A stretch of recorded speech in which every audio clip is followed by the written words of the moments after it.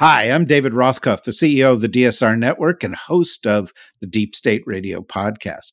Here at DSR, we have always believed that in a world as complex, fast-moving, and full of risks as ours, we all need access to the best minds.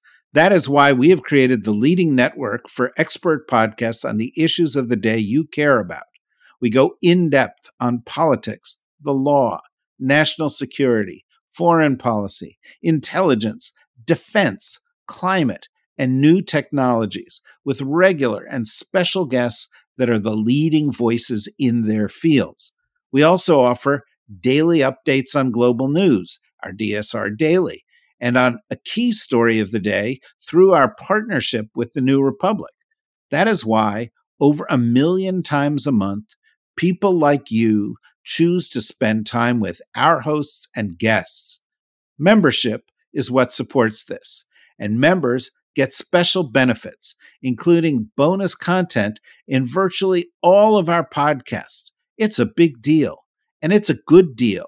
Our monthly membership price is going to go up for the first time in our history on March 1st. So now is the time you can lock in our founders rate of just $5 a month. To do so, go to the DSRnetwork.com and click on membership. It's that easy, but don't delay. Today's rates will only be available for a few more weeks. Join us. Support us.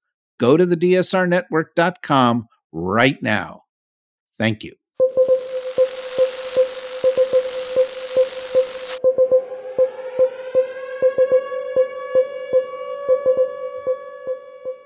Hello and welcome to the DSR Daily. I am your host, Riley Fessler, joined by my co-host for today, Chris Cotnoir. Chris, how are you today? I'm doing great, thanks. Excellent. Chris, what do you have for your first story for us today? The United States has proposed a UN Security Council resolution advocating for an immediate temporary ceasefire in the Gaza Strip and cautioning against an Israeli ground offensive in Rafah. The resolution emphasizes the importance of a ceasefire contingent on the release of hostages and the removal of obstacles to humanitarian aid in Gaza. It reflects a significant shift in the U.S. stance, marking the first time the United States has explicitly supported the term ceasefire in the context of the ongoing conflict, despite previous vetoes of resolutions and efforts to protect its ally, Israel, from UN actions.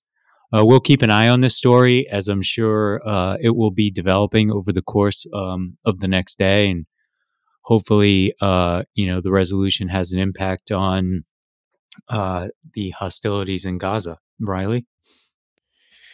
Yeah, so my story is just kind of an addition to that, just some kind of new reports on the horrific cost of Israel's actions in Gaza. The UN Children's Agency reports that in northern Gaza, 1 in 6 children are acutely malnourished.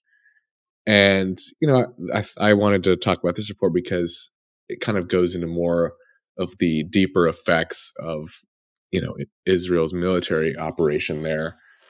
Some of the other effects are that there's widespread food poverty and lack of clean water. Gaza's entire population is facing a food crisis, and aid delivery is still hindered by Israeli road closures and other obstacles. 80% of the population of the territory is displaced, and over 29,000 Palestinians have died. So, it just is important to kind of remember the cost of this. We talk about it often on this show, but you can never really lose sight of the fact of how devastating this has been and will continue to be. And I can't help but wonder if that's why the U.S. kind of has pivoted a little bit and started leading the way on some of these ceasefire charge calls. Chris? Russian President Vladimir Putin has suggested that the initial failure to capture Kyiv is actually a strategic advantage, and he's banking on the fact that Western support will continue to wane. We, of course, have been reporting extensively on the bottleneck in terms of the Ukraine funding that's being held up in the House of Representatives by the GOP. But Putin seems to be betting on this fact, despite his willingness, I guess, for negotiations, those negotiations would essentially come with conditions that would be advantageous to Russia, including keeping captured territories. I think at the end of the day, there won't be negotiations. But in any case, Western support, and especially the support of the United States, is greatly needed in Ukraine at this time. Riley?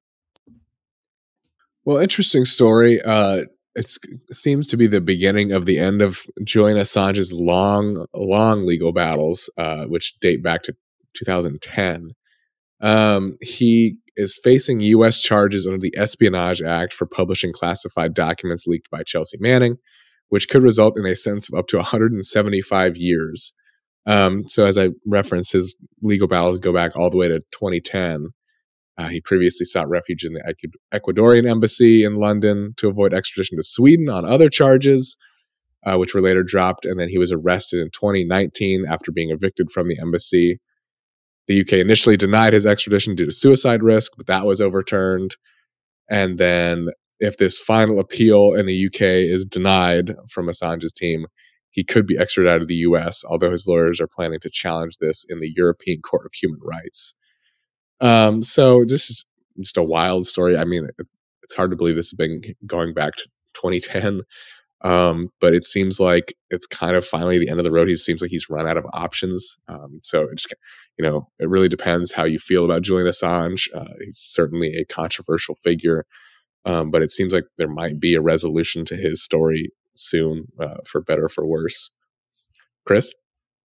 Alexei Navalny's family has been informed that his body will be kept for an additional 2 weeks for chemical analysis, though his widow has suggested that not only was Navalny murdered by or at the request of President Vladimir Putin, but they're keeping his body for these 2 weeks to allow chemicals to dissipate so that they can't necessarily ascertain what his actual cause of death was. Again, a story that we're continuing to follow, as it does seem like there are some suspicious circumstances surrounding, including the fact that they reported that Navalny died after deciding to go for a walk and then essentially just dropped dead. We'll continue, of course, to follow the story, analyzing the war in Ukraine as well as Israel in our podcasts later this week. Well, an interesting story I saw on BBC is a report about the former Wagner Group's operations in Africa, which this is kind of a big question mark after, of course, Yevgeny Prigozhin was totally not assassinated in that plane crash. And given that kind of the Wagners had a big presence in West Africa, specifically in countries that are led by military juntas, but we now kind of know what happened. It's now managed by the Russian Expeditionary Corps under a general that was accused of the Novichok attack on Sergei Skripal. So we kind of know that now they are offering African governments, quote, a regime survival package in exchange for access to their natural resources, which is a kind of fancy way of saying they're offering protection for military juntas to stay in power in exchange for kind of the natural resources, which include gold, uranium, and lithium. So I just thought this was kind of interesting to highlight. It shows that even though Wagner is kind of gone in name, it's basically just been absorbed by the GRU, especially in West Africa.